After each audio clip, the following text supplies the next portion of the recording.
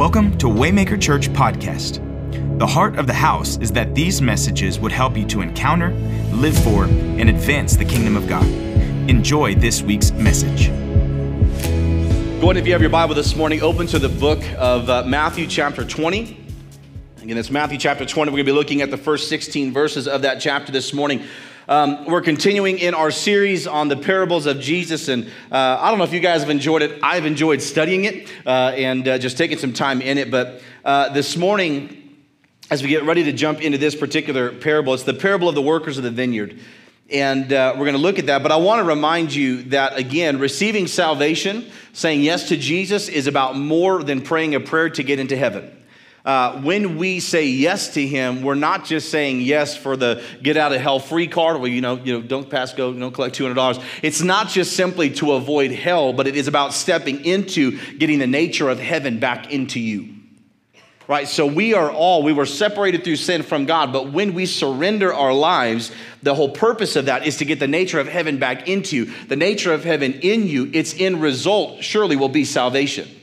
Right? We want to be able to step into the kingdom, but at the same time, we need the kingdom of God in us today where we are. And the way that we do this is the seed of God's word is what transforms us from the inside out, and it causes us to become agents of change. So the Jesus in you, the power of the Holy Spirit in you, is intended like leaven to have an effect on the world around you, where you live for the gospel, you live for Jesus Christ, not just on Sundays, but every day. And so what happens is this transformation takes place, and it's demonstrated by the intensity of our pursuit. And so we discover his goodness. He draws our hearts to himself. He leads us to minister to others, and it's a beautiful thing. And so in the past couple of weeks, what we've talked about is how Jesus has focused on our relationship with him.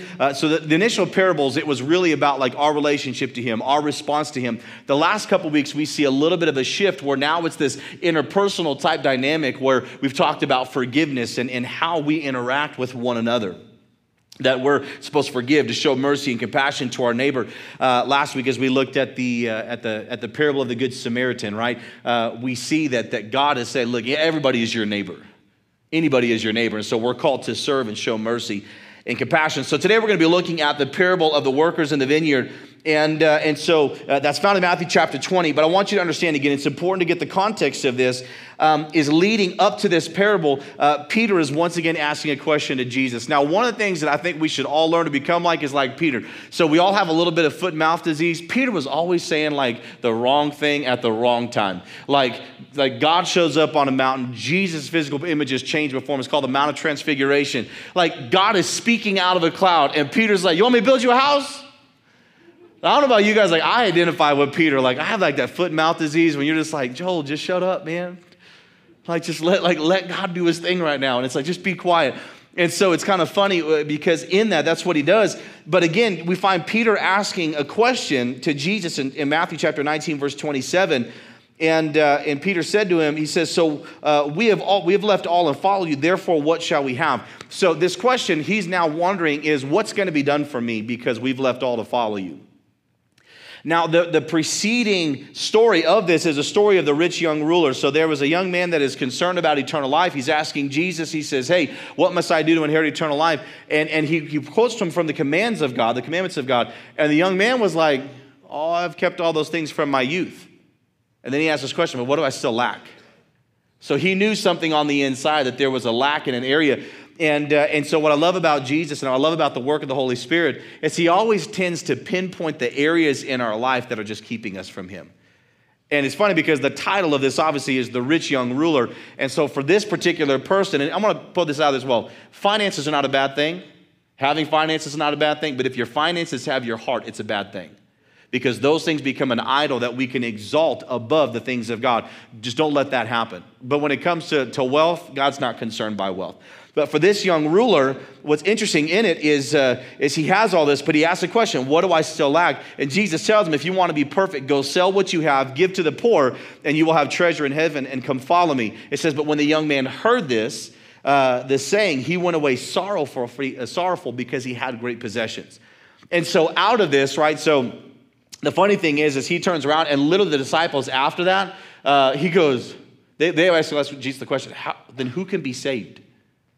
Because the statement that Jesus makes in there in between these two is that it's easier for a camel to go through the eye of a needle than a rich man to enter into the kingdom of God.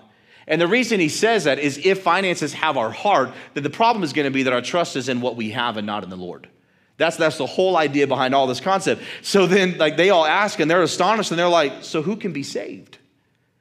And out of this is where it begins to go into what we're going to talk about today. And so we're going to look at...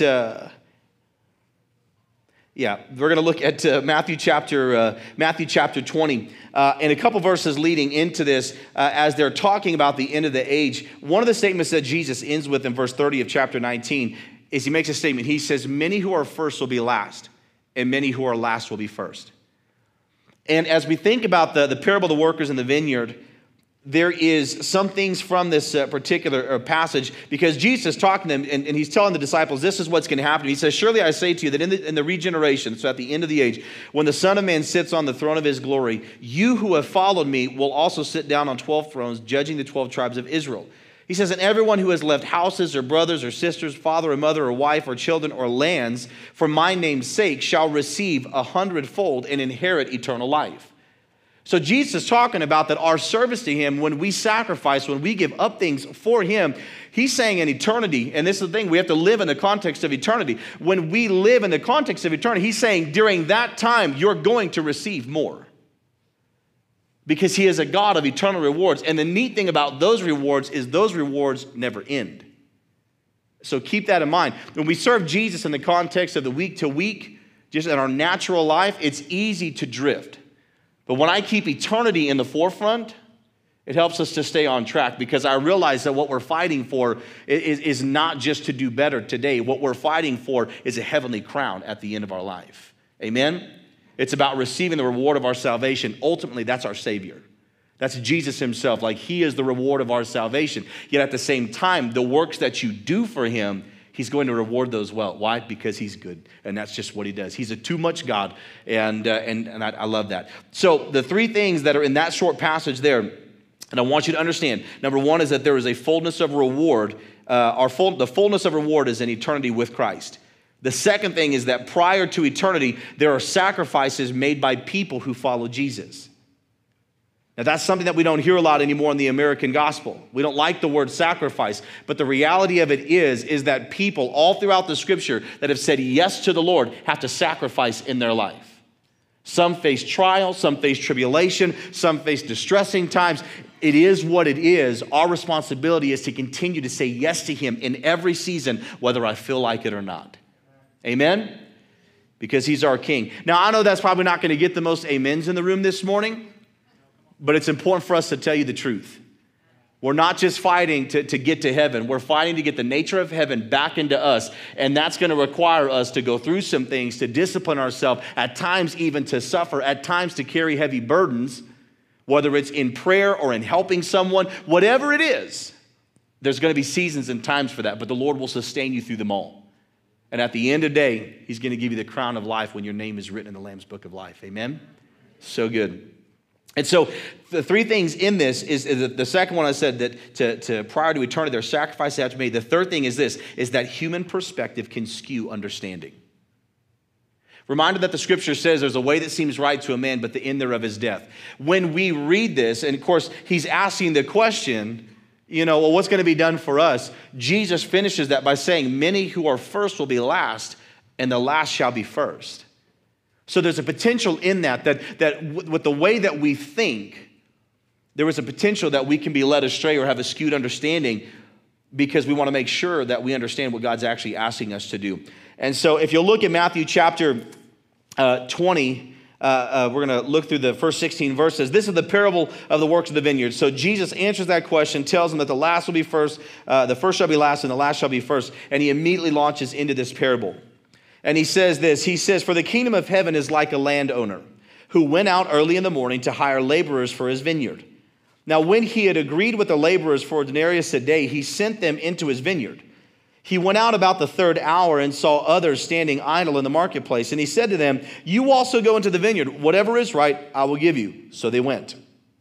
Again, he went about the 6th and the 9th hour and did likewise. And about the 11th hour, he went out and found others standing idle and said to them, why have you been standing here idle all day?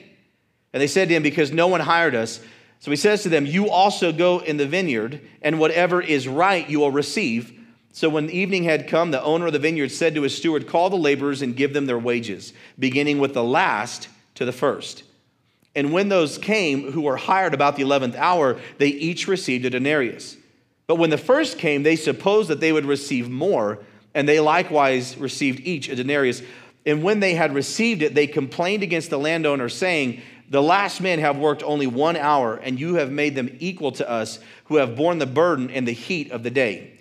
But he answered one of them and said, friend, I am doing to you no wrong. Did you not agree with me for a denarius? Take what is yours and go your way. I wish to give this last man the same as to you. Is it not lawful for me to do what I wish with my own things?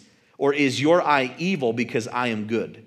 So the last will be first, and the first will be last. For many are called, but few chosen. So in this particular parable, again, we see two primary characters. Number one is the Lord of the vineyard. He's the landowner, the one that owns all the things. The second thing we see is the workers in the vineyard.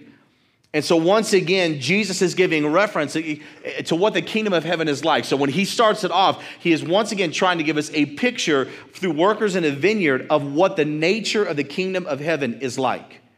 Right? He's trying to give us that vantage point. And so in this, we see that the Lord of the vineyard going to a marketplace to call people to labor. He goes to the marketplace to call people to work. And so several times throughout the day, right, he's going back to the marketplace. He's looking for idle people. Everybody say idle people. Idle. And when he encounters them, the question arises, why are you standing here idle? And I think something that is important to point out here about this question is that it's actually clear that the Lord does not like us to be idle. Like, what does it mean to be idle, right? If you sit in your car and it's idling, it may be on, but there's no motion to it. It's not going anywhere. And so in this, that's what he's saying. He's saying, listen, he's like, man, why are you standing here idle?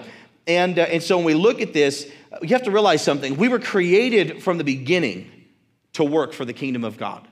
Genesis chapter 2, verse 15, it actually says, then the Lord God took the man and put him in the Garden of Eden to tend it and keep it. We're created to work. Now, it's not about being overworked. It's not about not having proper rest. It's not about just burning the candle at both ends. But we have to realize that you and I are created to work, and we have been from the beginning. And so when we said yes to Jesus, we're actually saying yes to a life of service with him. See, the American gospel has twisted that and has really deceived the church to think the gospel is what I can get out of it, not what I give to it. We have to remember that the gospel of the kingdom is not about you and I. We are not the main reference in the story. The gospel of the kingdom, it has been and it will always be about him. The conversation is about him. The things that we do them because it's about him. Now, understanding because he's a good master, when you serve him, he's going to give good things back into your life. Why? Because he loves you. And all good and perfect things come from above. They come down from the Father of lights, in whom there is no darkness, no shadow of turning. So God never changes. So because he's good, he's going to give you good in your life. But the life and the service in the kingdom of God is exactly that. When we say yes to him, we're saying yes to a life of service because we each have a part to play. Because it's not about what I can get, it's about what I can give. But this is the neatest thing about the kingdom. When I give, he gives back to me good measure, pressed down, shaking together, running over. And that's an amazing thing, right? So I sow my life as a seed and I die to myself, and then yet I now find life in abundance to the full till it overflows. And it's an amazing, beautiful thing that doesn't make a lot of sense, that we actually go into the kingdom with a willingness to die, but because we died for him to ourselves and our flesh, we are now raised and we live in the glory of God. We live with a different mindset and a posture, and he blesses us and he uses us and he allows us to do things we never thought we could do. It's an amazing thing because we all have a part to play in the kingdom of God. Romans chapter 12, verse 3 through 8, he tells us, he says, for I say through the grace given to me, to everyone who is among you, not to think of himself more highly than he ought to think, but to think soberly, as God has dealt to each one a measure of faith. It says, for as we have many members in one body, but all the members do not have the same function. So we being many are one body in Christ and individually members of one another. Having then gifts differing according to the grace that is given to us, right? That grace is the enablement of the Spirit. Like, we're not all the same, and that's okay. Like, God has created us uniquely, and he's given us a grace or the ability to do some things that others can't do. Listen, I can tell you this, I'm not a great host. My wife is, but I'm not a great host. Like, there's certain giftings that go, like some of y'all, like you can like host like 70 people at your house, and it's like the best thing you've ever done. 70 people at my house, and I'm like, dude, I like hanging out with people, but like there's still something about me that if for whatever reason in my head, it kicks on to like a work mode. And so like I have to like work at it and stuff because I really do enjoy myself. But at the same time, like if there's like a massive group of people, I'm always like, what is going on? And so the thing is so she has a gift to host. Listen, there are other people who are given to hospitality. There are other people that are just, man, you have the gift to just compliment people. You see the things that nobody else sees. And you're like, well, you just look so beautiful today. And everybody's like, oh my gosh, thank you. You know what I'm talking about? Right? And maybe you just have that heart to serve. You just see a need, you just meet the need. It's amazing. Right? So we all have this part to play. So he says, having gifts differing according to the grace that is given to us, he just simply says this, let us use them. Right? And so maybe some have a prophetic gift. If prophecy, he says, let us prophesy in proportion to our faith. He says, or ministry, right? Listen, the word ministry is not like, so we use the word ministry, right, when we talk about like pastors and things like that. The word ministry simply means servant, to serve. So he says, if ministry, just to serve, he says, then let us use it in our ministry. And to him who teaches, he who exhorts in exhortation, he who gives with liberality, he who leads with diligence, he who shows mercy with cheerfulness. So he's just saying whatever gifts that you have, whatever God has put in your life, and those things that just naturally stand out. Rick Kraft is a guy here in our community, amazing man, runs Leadership Roswell, has been for like 30-something years. I got to be a part of it this last year. One of the things that like I admired, it's just not my gifting, because like I feel like I'm as thoughtful as he is. Like literally every single day of his life, he's writing an encouraging note to somebody, handwritten, and he mails it to them. I know that sounds like weird, like it's like not in a sense of like, oh, that's cool, he just writes a handwritten note. But the thing is the testimonies and the stories that he shared with us of people who came back to thank him because that note showed up on their worst day, or they needed that thing, or they needed that encouragement, or whatever it was that was going on in their life. And it seems very simple, but just a handwritten note to somebody, say, hey, I just want you to know I'm thinking about you today, I believe in you, I'm praying for you, hope you have a great time, have a great week. And yet something what seems simple has a massive impact for the kingdom of God. It's interesting. So we just simply want to use what we have. So the body of Christ has many parts. Each part has a specific use. And so here's the thing. Without each part in action in the body does not work right. Right? If we are missing limbs in our physical body, if we are missing certain organs in our body, the rest of the body cannot live. Right? It may, and here's the thing, some of it, like maybe we're missing limbs, we can still function, but we're not functioning to fullness. And so a lot of times if you walk through these doors or just in general, you're thinking, man, what can I do? Listen, your service, whenever you come in and you choose to serve others, the very things that are in you that just naturally that you do will serve the body of Christ and help us to function at the fullness of what God intended for us to function. So that's why we have to just simply get to it and just do what he's put on the inside of us to do. Because 1 Corinthians 12:18 tells us, but now God has set the members. God is the one that actually placed the things on the inside of you. Don't compare yourself to somebody else. Don't compare the gifting that God has put in you to the gifting that God has in somebody else. Like, listen, I could get on this afternoon and go watch a bunch of videos of preachers who could preach circles around me. But I'm not called to compare my gifting and who I am to who they are. I'm not supposed to be them. Like, just in case you guys are wondering, I'm not Craig Groeschel. That dude is like jacked and has it really dialed in. You know what I'm saying? It's awesome. They got campuses all over the nation, largest church in America. I just want to let y'all know, my name is not Joel Furtick. He's also jacked. I wonder what all these like popular dudes, they're all like, oh, it's cool. But here's the thing, is I'm not here to compare myself to what they're doing. I'm here to be faithful to the assignment that God has given me. That's Waymaker Church in Roswell, New Mexico. Amen?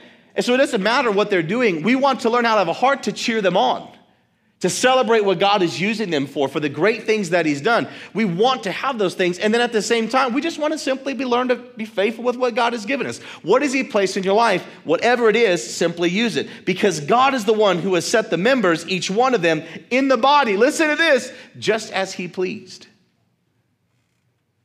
That's important to hear. So the rich young ruler we spoke about a second ago, his thing was he chose material things over Jesus. And we each have to make the choice to serve the Lord. Now, keeping in mind that we're all called to work for the kingdom of God, the central truth of this parable is actually a warning of the Lord against having a hireling spirit in the service of the Lord, right? So we see first that he goes back to the marketplace and people are standing idle and he's calling them to work. And so I wanted to touch on that up front just to say, look, God's called us all to work. We just need to learn to work. Enjoy the work in the service of the Lord. But in this, the main thing of this parable is that he is actually warning against having a hireling spirit. What is a hireling spirit? A hireling spirit is one who is only doing it because they're getting paid and they got an attitude while they're doing it. They're not doing it because they love the master. They're doing it because they were told to do it. You hired me, here's some money. So we're going to look at that for a moment. So when the Lord of the vineyard tells his steward, right, to render the wages, he says, begin with the one who is last. I think that Jesus is talking about this specifically because of Peter's question. What's in it for me? Right? The apostles carried the burden of birthing the church after Jesus rose from the dead. And that thought is, what's in it for me? The disciples are constantly asking questions in the Gospels. So, who gets to sit on your right? Who gets to sit on your left when we come into the kingdom? They're jockeying for position. They're jockeying for power. It's the same thing. Humanity hasn't changed. It's the same thing people do every day at the workplace. It's what happens in families all the time. It's what happens in marriages. And if we could learn to just serve one another, we wouldn't have as many problems that we have. That's not even this message. That's another one, but it's a good word. It's not a message on marriage, but I'm just saying. Serve one another. Love one another. Lay down your life instead of trying to get what's yours. I'm not going down that road. I'm going to stay right here. It's not the day for that. So the thing is Jesus is strategic when he says, begin with the one who is last. And why is that? Because Jesus is about to reveal the motive of the heart. Our motivations matter in the kingdom of God. And so while the steward pays those who work last, no doubt the first ones are watching, right? I mean, it's all payday, and they're all like, yeah, I'm about to get my cheddar, right? And I went to work today. And so the last one who was there for an hour, they say roughly the working day that they said back in the time, I think it was about 6 a.m. to 6 p.m. And so there was that 12 hours in a day that was kind of customary of the time. So when he's saying the third hour, it potentially would have been around 9 o'clock, then noon, then 3, then 6. And so the last one, though, was called at 5 o'clock in the afternoon. Right? So these other dudes went to work super early in the morning. They're standing around. And so they're bearing the heat of the day. They're bearing the full 12 hours. The dude that works 1 hour at the end of the day is up there and he gets paid the same thing. I can already hear y'all's thoughts right now. You're like, that's not fair. And that's the same thing that happened in this. But I believe Jesus did it on purpose because he wanted to reveal the heart motives of the ones who began first. See, this is what I love about the kingdom of God. We can have a heart that's willing to serve and to go first, and yet we could still go with the wrong motivation. The motivation is to get more instead of just to be faithful. And so it's intriguing in this because as they look at this, their reaction, again, is reminiscent of what we see in our culture today. They were offended. Their questions flood their heart. Why was the last paid first? I'm the one that was here all day. Not only that, why did they receive the same amount of pay for less time working? That's messed up, right? They're offended. They're mad at the master for that. And here's the thing about offense. Offense led them to murmur and complain against the Lord of the vineyard. And this is what happened. In doing so, their thinking became evil. And this is what I love. Like the Lord of the vineyard's response, obviously this is referring to God. It was so simple. He says, can I not do what I want with what is mine? I think it's important for us to capture the essence of that question. When you say yes to Jesus, everything you have and everything you are up into, including your life, does not belong to you anymore. You have been bought with a price. We probably haven't heard that in church in a little while. You're not your own. Your life is not your own. And he makes a statement. He says, can I not do what I want with what belongs to me? Isn't it interesting how when we pause and we shift that framework, we shift that reference internally, it changes everything. When you realize that your life is not your own, him asking you to do something doesn't bother you. Because you realize it's not about me. I'm supposed to be dead to me. Lord, what do you want? Yes, sir, I'll do that. Like my goal in life, sometimes I win, sometimes I lose. My goal in life is to learn how to live with a perpetual yes to him. Whatever he says, whenever he says it, I want my heart's answer to be yes. Not reluctantly, not because I feel like he's twisting my arm. I want my heart's desire and my heart posture to just simply say, whatever you ask, I'm game. And I want to do it with joy. Amen? Because if we're only in it for what's for us, we're going to have a hireling spirit before the Lord. And so he makes that statement, can I do what I want with what is mine? And so the thing is did he not as the owner have the rights to be generous? And that's one of those things, we talk about fairness. God is looking at generosity and demonstrating who he is. The reality is the first people, they got a day's wage. The amount that they received was a day's wage at that time, and it was just. They received what they went out there to work for. And it was the right amount for the day because the master was good. But at the end of the day, God was wanting to demonstrate his generosity to the one who worked less, but to still show him that he is good. See, we have to realize the revelation of the kingdom of God, all of these parables, he's saying the kingdom of heaven is like. He's trying to reveal the nature of who he is. And what he's revealing in this thing is he's just saying, like, I'm just, but I'm also generous.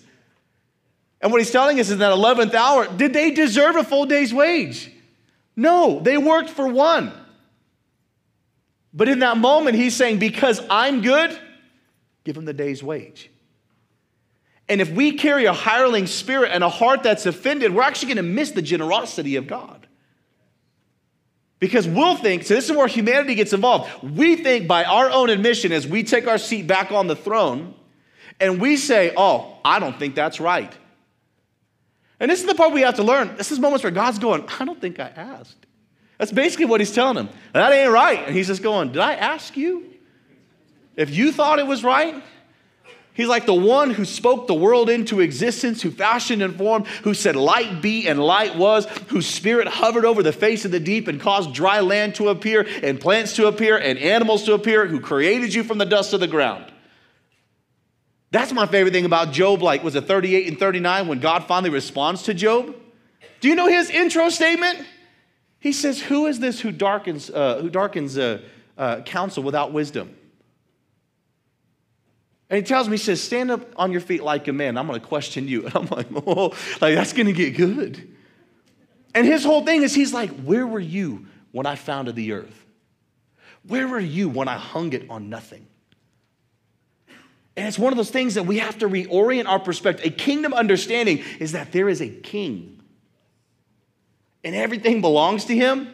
And we learn to live from that place. And we don't live as like a hired servant. We live as a servant who chooses.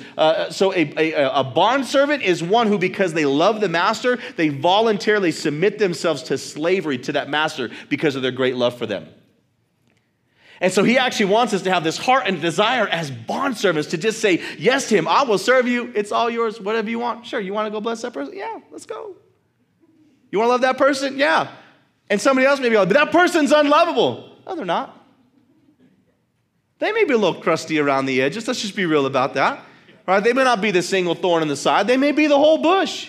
Maybe they're a full long hedge of rose bushes. You know what I'm saying? And everywhere you walk, it's like, oh my gosh. But here's the thing is if God says, I want you to go love and serve that person, your answer should be what? Yes. Con gusto. Y'all didn't know I spoke Espanol. I really don't, but that was about the extent of it. You're like, mucho gusto, you know, like. That's all I got.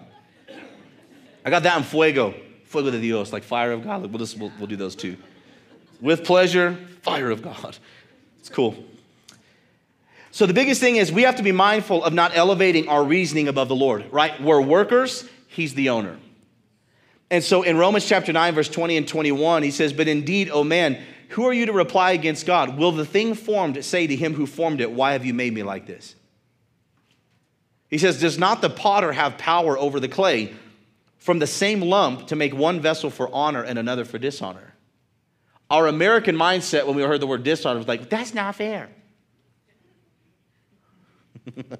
Every time, right? And that's why we can't approach the scripture as an American. We have to approach the scripture as one who has been born again into the kingdom of God.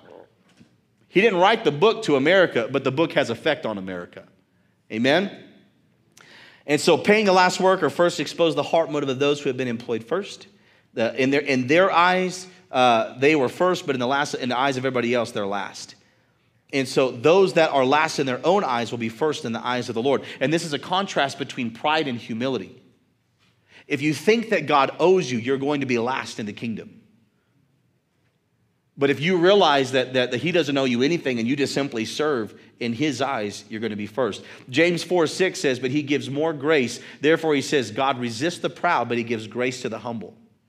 If we walk in pride thinking that God owes us, God is actually going to resist us to break down the spirit of pride so that you and I can actually walk in humility and be empowered by the grace of God, which is the Holy Spirit on your life, helping you to do what you can't do on your own. Because pride comes before a fall, but God gives grace to the humble. And so in this parable, Jesus is confronting the wrong attitudes, he's confronting wrong motives and expectations in believers who are laboring for the Lord. And so the workers who started first had their attitudes exposed. The first workers, they had an attitude of what are we going to get out of it? They simply served the Lord for what they could get. The second thing is that they had a critical and murmuring attitude towards the Lord of the vineyard. Why should they get the same as us? Why shouldn't we get more than them? They exalted their desires above God's purpose. So the first thing is they serve for what they can get. The second thing is that they exalt their desires above God's purpose. The third thing is they had a false concept of the Lord of the vineyard and felt that he was unjust and not fair. But here's the thing. We do not define who he is. He defines who he is. And if we can bring that understanding into our life, gosh, it'll save us so much heartache. Like, why be offended? Here's the thing. When we walk through tough times, again, this one's just still fresh for me because it's still less than 2 years. Like when my dad died. Listen, on the inside, I remember you sit there and you're thinking, Lord, why didn't you touch him? Why didn't you heal him?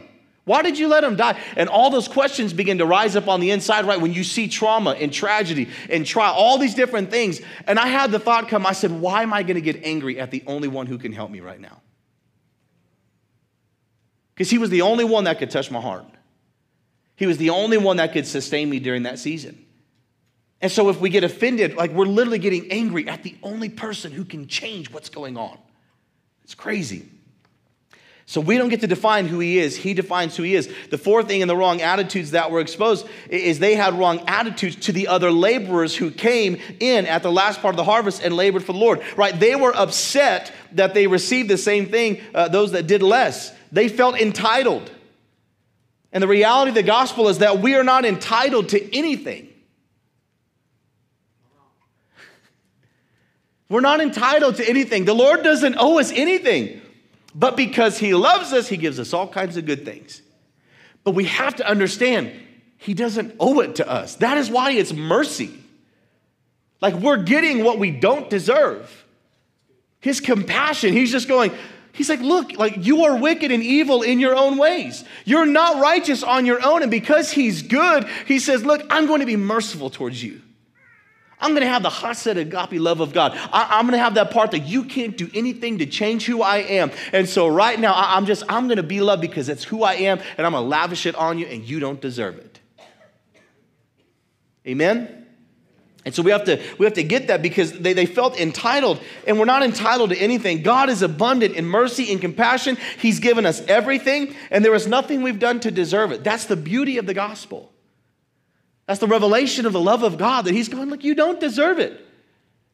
And because you don't deserve it, you don't need to walk around feeling unworthy. You actually should walk around with a heart filled with gratitude. That's why we give thanks and praise, because we realize he picked us up out of the miry clay and he set us on a solid rock. He didn't say that you created the rock. It just says that he picked you up out of it and he set you on it. You're on the highway to hell. There's a song for that. Didn't intend it that way, but there's a song for that.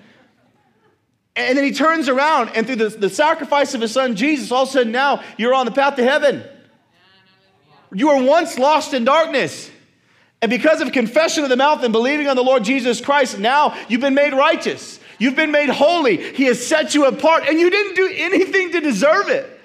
Like, that's why the gospel is good news, because you can't do it on your own. That's the whole purpose of the old covenant, was to declare the righteousness of God and show the depravity of man, that no matter how hard we work, no matter how hard we try, none of it is any good.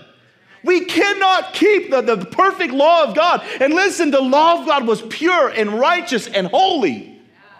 His commandments were good and just. He was right. But it was just the whole revelation that you need a Savior.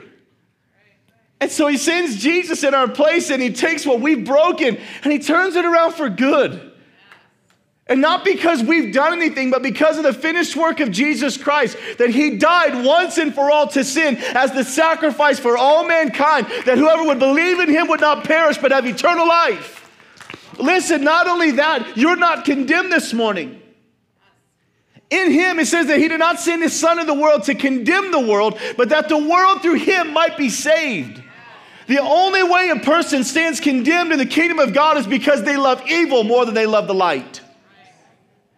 And because of their works, they stay in darkness. And when you're in darkness, it stays condemned. But when you walk in him, you're made righteous by his son. So good. You're justified freely by his grace as a free gift, not because you earned it, not because you did something good, not because you were elevated. And so when it comes to the work of the Lord, we have to make sure that we maintain a mindset that it's not about how much you do that makes you great in the kingdom of God. And if we carry a pride attitude to think that, like, well, they ought to honor me more because, like, I'm the guy. Baloney. It's not about that. It's not about positions and title. It's about serving one another and giving honor to one another and doing what the Lord asked us to do. And to do it with the right kind of a heart, where we're not angry at the person whom God honors, but instead we learn to honor them too. Amen? Come on, somebody. Preaching myself happy today. That's why I let out a shout of praise, little one. She's like, ah! Come on, somebody. Can't back that up. I don't speak baby, but I figured that's what it could be. I don't know. So in this, what is Jesus teaching us to do? Jesus is teaching us to guard the motives and the attitudes of our heart in our service to the Lord. Our attitude should actually be that of the last worker. They had an attitude of trust in the Lord of the vineyard. Stop and think about it. They're getting hired an hour before quitting time, and he's saying, whatever's right, I'll pay you. He didn't even tell them how much it is. He says, whatever's right, I'll give it to you. So they actually went in with an attitude of trust that he was going to do right. They had a responsive attitude. When called as idle, they were happy to work. The third thing is that they did not have like an entitled spirit to see what they could get out of it. Neither did they have a bargaining spirit or a murmuring spirit. John chapter 4, verse 36, it says, and he who reaps receives wages and gathers fruit for eternal life, that both he who sows and he who reaps may rejoice together. Our whole thing about serving in the kingdom of God is about gathering fruit for eternal life. You'll have fruit today, but it's about fruit for eternal life. It's about the life beyond this that we're living. And Proverbs 11:30 says this, we're called to work. The fruit of the righteous is a tree of life, and he who wins souls is wise. Can I encourage you this morning? We are saved to serve. We're called by him to lay down our lives so that as many people as possible can know him. And while we serve, we guard our mind, we guard our attitude, and we guard our heart to not think that he owes us something. He doesn't owe us anything. He's very good to us. And we simply just need to learn how to serve and to say yes. And remember that yes may involve sacrifice in your life. You may have to give up some things. You may have to give up some time. You may have to give up some resources, but don't let those things stop you, because the thing is at the end of time, his reward is going to be so much greater than the things that you've ever given up. Can I tell you right now, learn to hold on to this world loosely. Because you and I don't know when we're going to breathe our last. Our desire is that we'll live a long and a fruitful life, but can I tell you today that even in a long and fruitful life, 80 years, 90 years, 100 years, whatever, in the blip of eternity, it's nothing. It tells us it's a wisp of vapor, a puff of smoke. It's here and it dissipates. And even though we're living for today, we have to understand that you need to learn how to live for that day. And when you learn to live for that day, serving is no longer a burden. Taking some time to go and to invest in other people's lives is no longer a burden. It's no longer, hey, I'm too busy. No. We need to learn how to get busy with the right things. We need to stop being idle when it comes to the kingdom of God. What does that look like? Instead of disengaging men with our families, we'll learn how to engage and to lead them effectively. So we're tired. So what? Do it anyway. Why? Because there's a mantle that rests on you. Mom, if you're in there raising them young babies and man, you're tired. Stick it out and keep showing compassion. Stick it out and keep nurturing. Stick it out and keep loving. Keep encouraging, because you're literally raising future kingdom people for the Lord. Amen? We have to learn to just continue after these things. But we're called and we're saved to serve. Thank you for listening to the Waymaker Podcast. To simply connect, or if this message ministered to you and you would like to support the ministry, you can simply go to waymakerchurch.org.